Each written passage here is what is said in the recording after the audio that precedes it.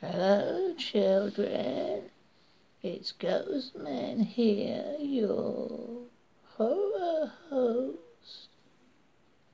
I'm bringing you Invisible Strangler.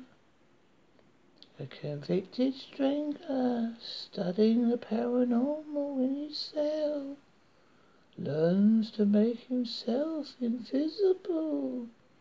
As an invisible man, he escapes from prison to stalk and strangle the 5 women who testified against him at his trial.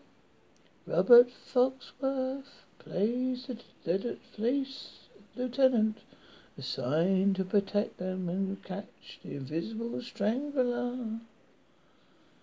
Director John Flory. Year 1978. Country of origin, United States of America. Runtime, 95 minutes. Watch it and be afraid, 'cause he may strangle you while you try to watch.